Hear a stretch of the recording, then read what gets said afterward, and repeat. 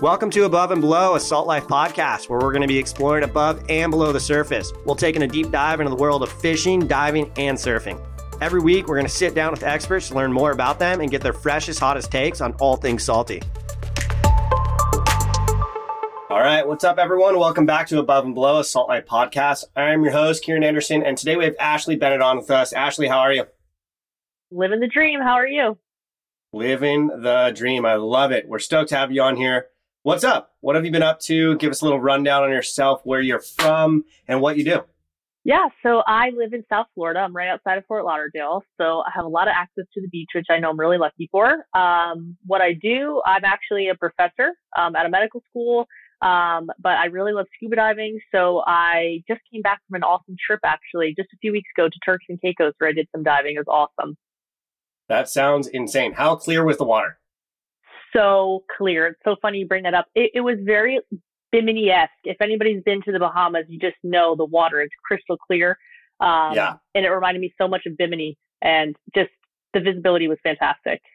That sounds amazing. What else have you been up to since the last time we talked? I mean, you went to Turks and Caicos. Do you go over to that zone a lot and dive over there, or do you mostly dive around in Florida?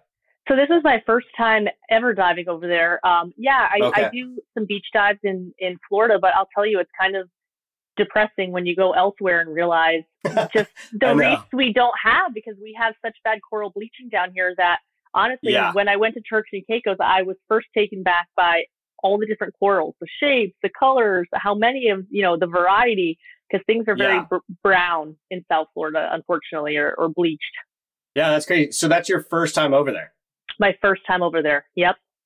What did you expect, like going over there? Did you know that the diving was going to be that crazy, or were you just like, I'm going to just go, I'm going to wing it, let's have a good time? Well, it was an all-inclusive resort, and those almost always kind of spoil you a bit, I think, when you're scuba diving, because if you do your own dives off the beach, you're really putting all your stuff together by yourself, and there's a little bit more responsibility, I think. And it's more of a luxury when you go on these all-inclusives, because they're the ones getting the gear on the boat for you, kind of doing the heavy lifting and a lot of that. So I was looking forward to a little bit of that, but I have to tell you, in terms of expectations, every time you scuba dive, you really never know. So I feel like I always have very low expectations in terms of what I'll see, because just getting to go is awesome. If I see sea life, that's a bonus. And every single dive, it was, almost bucket list. My very first time down there, I've always seen turtles from the surface or when I've been in the boat, but I've never been swam with one. And I got to do it this trip. Tons of reef sharks. Yeah, it was awesome. That's rad. Yeah. That sounds insane. The last podcast we were talking about free diving with sharks, and I haven't seen sharks on a scuba dive in a while. And so getting to go down in every single dive, I saw reef sharks. It's such a different vibe. It's like you're really seeing them kind of untouched down in the reef, not bothering anybody. The best. So I know I've probably asked you this before, but how did you get into scuba diving? Because obviously for the people listening in, there's a big difference between scuba diving and free diving. I free dive, I use a snorkel and mask, I go hold my breath. That's free diving. But Ashleigh's under the water for, I don't even know how long. I don't know how long your tanks are, but you're literally under the water and you're breathing. Yeah, literally. You just summed up scuba diving. You're under the water and you're breathing. I think one of the big differences too with scuba diving and free diving is free diving, I think, requires you to be in certain shape, right? Like you have to really maintain that lung capacity and, be in shape for free diving. Scuba diving is more forgiving in that you can go a while without scuba diving and be just fine when you go again. How I got into it, my dad grew up scuba diving. So, when I was 16, I went ahead and got certified. And so he was the one who got me into it. But it's a very serene experience. I feel like I'm probably not at your level of free diving. So it's more stressful to me. Oh, well, it's more stressful to me to free dive, because I think I'm always thinking when you're scuba diving down there, no thought, just really zen and peaceful. Yeah, I bet it's so amazing. I've scuba dove in a pool one time. That was pretty cool. But that's about it. But I really want to dive. I want to scuba dive and like learn all about it. And I want to get my license and stuff. Like, I think it'd be so rad because I see those guys get out of the water and I'm like, dude, that's so sick. Like, I can hold my breath. Yeah. But it takes so much out of you. You come home and you're just like, I'm going to go to bed. Like, scuba diving, I feel like you can just relax and like not really freak out. Free diving's gnarly. Well, and you're right, because honestly, with scuba diving and something that I'm continuously practicing, and people who've been doing it for years, they're fantastic at this. Actually, turtles are fantastic at this, controlling their buoyancy, right? So that you really, ideally, when you're scuba diving, you're not really kicking much at all, right? You reach this perfect buoyancy, it's neutral buoyancy, where you really are just like hovering over the reef. So to your point, you're not exhausting yourself. And it takes a lot of practice in adjusting the air in your BCD and kind of reaching that perfect neutral buoyancy. That's how the turtles do it at the bottom, so they don't just skyrocket to the top. So it is super relaxing. I mean, I feel like I can almost convert anybody into scuba diving because it's, I haven't met anyone who doesn't like it. I love that. That's so rad. So back to Turks and Caicos, what kind of amazing wildlife did you see? Yeah. So here's also the problem with scuba diving.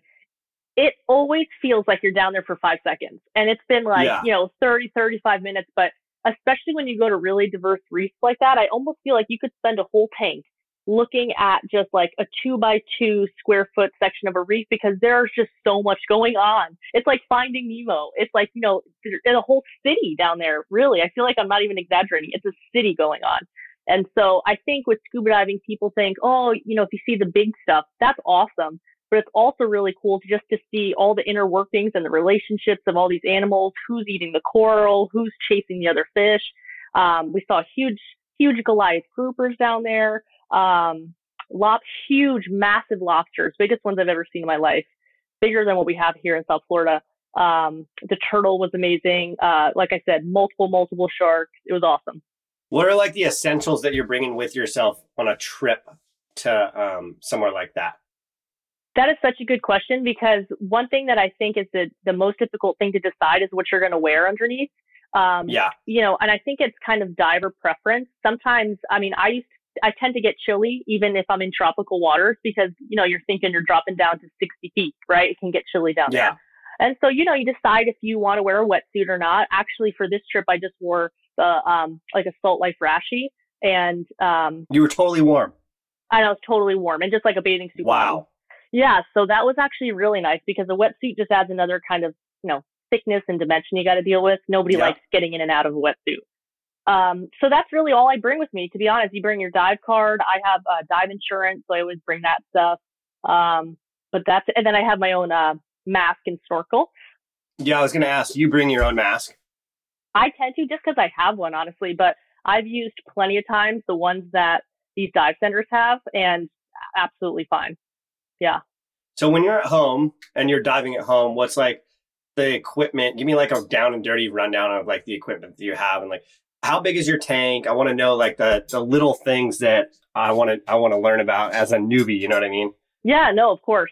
I will preface this with I am definitely probably not a pro at this. I think one thing about scuba diving, probably the same about free diving, is it is very humbling. You see these guys out of these dive shops who just live and breathe it. And I just feel like I always have imposter syndrome when I do this until I get in the water. I'm like, okay, yes, I remember how to do this. So there's three main things though. I feel like people assume you're wearing just tons of equipment because it kind of seems that way, but you really have your tank, right? Holding all your air. You have your buoyancy control device. That's that big vest you're wearing that I talked about earlier. And then, of course, your regulators, right? The tubes, it looks like these long tubes. Then you have your regulator. You also have a console on there. That's how you're checking your air while you're out down diving, right? So it's not a surprise when you run out. And so that's really all you're working with. And then, of course, your fins, your mask, and your snorkel. How long does a tank last you? So this is actually interesting, and it completely depends on the person. So, for example, if you're a smoker, you breathe more rapidly and you'll really go through a tank much quicker than, somebody who is a non-smoker, right? Or if you're really nervous on a dive and you're breathing much more quickly, you're going to, just blast through that tank. If you can reach that point where you're just really relaxed, slowly breathing, you're going to get more time out of the tank. So you can probably estimate though, probably about a 30-minute dive, when you're down there on a tank. Yeah, about 30 minutes. That's amazing. That's really good. Yeah, When you're down there, are you like bringing a camera or GoPro, so you're just filming everything? totally. I had the GoPro the whole time. Yeah, and actually, it stresses me out because when you go that deep, right, the color red actually doesn't penetrate that deep, and so you have to wear the red lens. Maybe if you ever get any footage down there, you attach a red lens onto your GoPro or camera. Otherwise, all of your photos and videos look really washed out because it's missing the color red, right? Oh, Um, wow. but it makes me really nervous because when you're on the surface, everything has like a red tint to it, right? Until you get down there and the red, What? That's don't quote crazy. me, but I think red only, red light waves only penetrate like 10 feet, maybe 10, 15 feet. So any deeper than that, you're basically removing that from the color wheel. So yeah, I had my GoPro actually in Turks and Caicos. There was a guy down there with like a National Geographic type underwater housing camera. Like Yeah, this yeah. guy was legit. So yeah, that was cool. So when you go dive in other countries or wherever, your scuba license that you have, does that go Yeah, over there and you're totally good? totally. Totally good. Wow.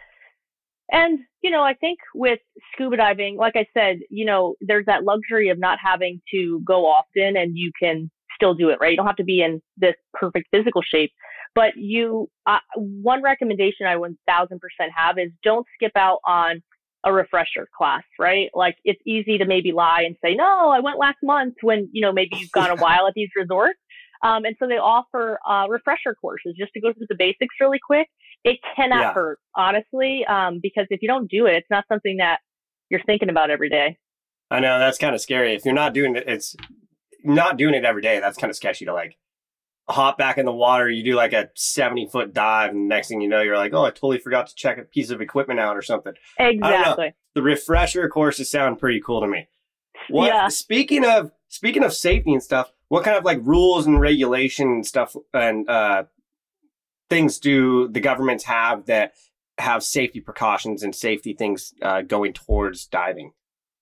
Well, that's a really good question. I couldn't tell you what, federal or statewide policies or regulations are in place other than, boats respecting dive flags. I've seen so many times, even when divers are out there from beach dives, that their little dive flag that you tow as you dive. Boats Yeah. get just so close and it's terrifying. So I feel like a lot of the responsibility ends up falling on the diver because boat's going to win, right? So you have to kind of bear the responsibility, just be extra vigilant. And really in terms of safety though, things like safety stops. So if you go more than 30 feet down, you have to do a safety stop when you come up. I'm sure you've heard of the bends. That's like the worst thing that can happen to you if you're scuba diving. Gnarly. Yep. They always say if there's a bull shark down there, you're better off with the bull sharks than just, swimming to the surface too fast because you'll get the bends. So I would also really recommend in terms of safety going with the dive master. If you don't go often, because they're going to know that I went with dive, when you do those excursions, or you go to these resorts that are built for diving, they know the reefs, they know the currents, they know the wildlife. So always kind of respecting that is important. I love that. That's amazing. So before you go on a dive, what's your routine like getting your gear ready? My first routine is always trying to figure out what to do with my hair because it's such a pain. If even the slightest piece always seems to find its way into my mask, and then it's like filling up with water. And it's not too big a deal when you're scuba diving. You end up, kind of clearing out your mask all the time. If it fogs up, you can just clear it out. So it's not so bad, but it sure is annoying. So if anybody has tips out there in the salt life community, hit your girl up. I feel like I'm always trying to figure out what to do with my hair. So that's number one. But even when I'm on these excursions, like I mentioned, when they have the gear ready for you, always double checking, right? Double checking your tank that it has air in it. They're doing multiple trips a day. You could have gotten the dud tank that has no air in it. You don't want to find out when you're in the water. Just making sure none of your equipment's damaged. I think just being hyper vigilant with that stuff because you just don't want to play around, even if you've been diving 1,000 times with that kind of stuff. When you're assembling all of your gear and stuff, how does that work? Like, do you guys have to take the tanks apart from the back pieces and go get them filled and stuff? Give me the rundown on like assembling your gear before you go too. Yeah, that's a good question. So if you go with like a dive shop or a dive company or, it's essentially anytime you're not going just by yourself, they'll have the tanks already filled for you. If not, you just go to a dive shop. I would go rent a tank or I own my own tank and they could fill it up for me there. And then you'd be renting the BCD, that vest I was talking about, and all the regulator equipment. And then you're really responsible for putting it together, usually on the boat. And then knowing what weights to bring down. You do have to tuck your pockets with weight. So that's really what you're responsible for. Those three big pieces of equipment should be provided for you, but then you are assembling it, right? You're strapping on that BCD vest.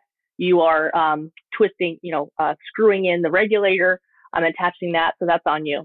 As far as somebody that wants to go learn how to scuba dive, would you recommend going and like taking like week-long classes, or is there other shorter classes? And where would you begin to start scuba diving? That's a good question. It depends. It depends on what your preference is. So mine, I had a lot of free time. I think it was like, over the summer. So I had a lot of free time. And so I did kind of back-to-back classes.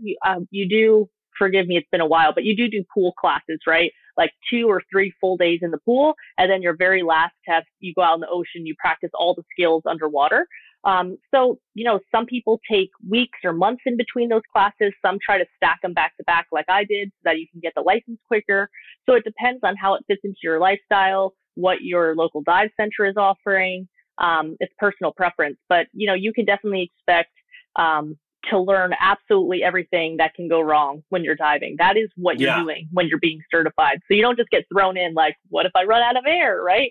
You practice almost every scenario. So you feel really comfortable by the time you're actually in the ocean. So when you go to test at the very end of it, are you doing like a physical test with a dive instructor in a pool or in the water somewhere, and they're watching you and making sure that you're totally good to go? Exactly. So there's a checklist that they have of skills you have to pass. Actually, I remember if you remember, I said I was like 16, and my dive partner that I was doing this with, I was just some random stranger. He was this older guy who was bragging to me about he's been diving all over the world. And so he got off the beach, and literally the very first task was like dunking our heads under. We hadn't even like descended to the bottom, and just removing our mask in case it would come off, simulating it coming off in a dive. Putting our mask back on, and then, you actually blow air from your regulator to clear all the water out. A literal meltdown. He had a meltdown. So I'm there at 16 with this grown man, like watching this guy have a meltdown. The dive instructor actually had to just calm him down, and he ended up finishing the whole thing. But you can never be too cocky, I guess, is the moral of that story. So there's a checklist, things like taking off your mask, clearing your mask, taking out, what happens if your regulator popped out of your mouth, putting it back in, what if you ran out of oxygen, getting oxygen from your buddy, that sort of stuff. Yeah, what kind of advice and tips do you have for people that are either really good at diving on here listening, or people that are beginners like myself who're just trying to learn about this? Go as much as you can. I think no matter where you are experience-wise, like don't let imposter syndrome stop you. If you're brand new listening to this, you absolutely can do it, right? And it's going to be absolutely life-changing. If you are somebody who gets queasy snorkeling because of all the waves and the rocking, you don't feel anything down on the bottom. So don't count yourself out.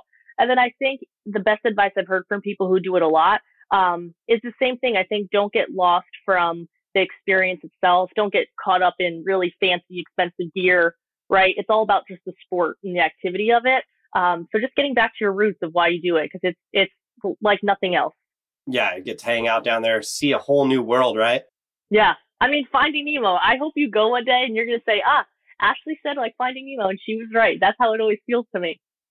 That'd be so rad. I really want to go scuba dive. I remember doing it in a pool, and that's the only time I've done it. But I was like offered a class in like high school or something, and I should have done it. Looking back, I'm like, dude, I didn't know that I was going to be this involved in the ocean, Sure. Hey, it's never too late. You got to do it. I know. And there's definitely classes around here I could take for sure. And there's also a bunch of levels I should have mentioned, but there's levels to certifications. I couldn't quote them to you by, I'm an open water diver. So that's just your basic, diving. And so it limits you to depth, but there are people who like get specific license for cave scuba diving or rescue diving, being a rescue diver. Yeah. Wow. So your first one is that open water, and then you can just keep tacking on these different kinds. So there's tons of stuff. Dang. That's crazy. I never knew that. Yeah. I think too, people get wigged out about the depth thing. And, another piece of advice I would have would be just always go at your own pace. I mean, it varies so much by dive for me, how quickly I even descend, right? How my ears are popping. If I'm like even slightly congested, it might take me a little bit longer to Totally. equalize. And so I feel like kind of when you go with a group, there tends to be pressure for you wanting to go down as quickly as everybody else. But certainly if you go and you equalize at your own pace, you will feel no difference whether you're 5 feet below or 60 feet below. I think that's so cool. Yeah, that's awesome. I love that. Do you have any upcoming trips? No, yeah, actually, I do have an upcoming trip.